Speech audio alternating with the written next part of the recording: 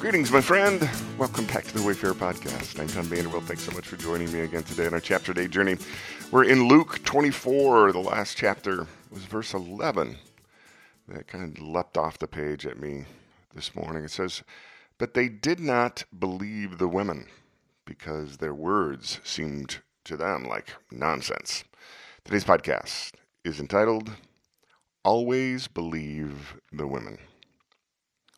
Looking back on my life journey, I'm grateful that God surrounded me with women. While we had two older brothers among our four siblings, they're identical twins, 7 years older.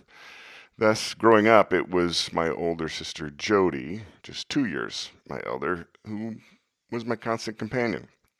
We even went to the same college. And then God blessed me with two daughters, and for pretty much the next 30 years, I was the lone male in a house with three females. Being surrounded by women has been a lifelong course for me in female appreciation. The fact that my earthly journey coincided with the unprecedented rise in the role, status, and rights of women in history has only accelerated my understanding. Back in high school, our study of world history tracked the role of women in society throughout the ages. And that was, for me, looking back, kind of a huge preparation for learning as I've had to do along the way. My thoughts on the role and status of women have changed dramatically over the years. This isn't just rooted in the cultural changes around me, but in my spiritual maturity and understanding as well. It's only in the last 10 years that I've come to increasingly appreciate one of the foundational pieces of the great story from the very beginning. Because when God is cursing Adam, Eve, and the evil one for the original sin, God tells the evil one, the serpent, that there will be enmity between him and the woman. I've spent a lot of time, meditating on that. See, I believe that the struggle of women throughout history is, among many other things, a spiritual struggle. I believe that there is a special hatred that the evil one has for women, and it has had from the beginning. And I think men have largely been complicit in blindly accepting the evil one's schemes. I confess I have, especially in my younger years. I have a whole host of thoughts on this subject, and I hope to share them in a future post and podcast, so I'm not going to belabor the point this morning.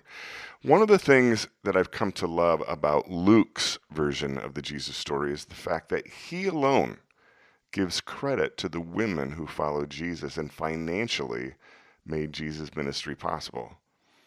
In today's final chapter, Luke not only records that it was the women who first discovered that Jesus had risen, but he also names them.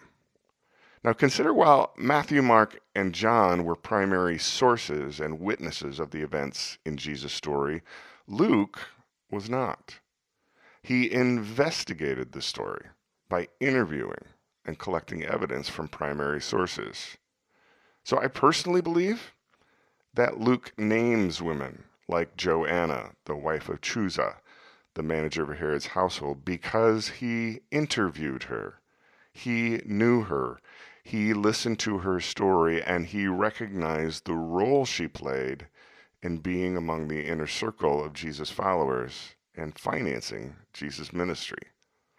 I also believe, as a man who's lived a life surrounded by women, that Luke records that the 11, that would be the 12 minus Judas, did not believe the women and considered the report of the risen Lord nonsense, because I know the women would have clearly remembered this detail and emphatically made a point of it in their retelling.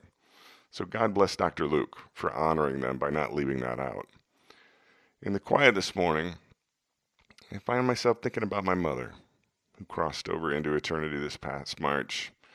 There's so much more that I appreciate about her today than I did even 10 years ago.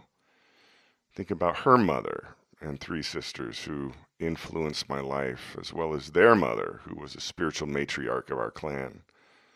Think about Wendy and her mother and sisters and grandmother. I think about our daughters and granddaughters, as I consider the base enmity that the evil one harbors for women, which means he harbors it for them, all of these women in my life, it creates a desire within me to honor them more, to appreciate them more, to encourage them more in all the days that I have left on this earth. And if I could go back in time and have a chat with Peter and the boys, I would tell them, dudes, trust me on this. Always believe the women. Always. I hope you have a great day, my friend, wherever this finds you. Lord willing, I'll be back here tomorrow. I hope you join me.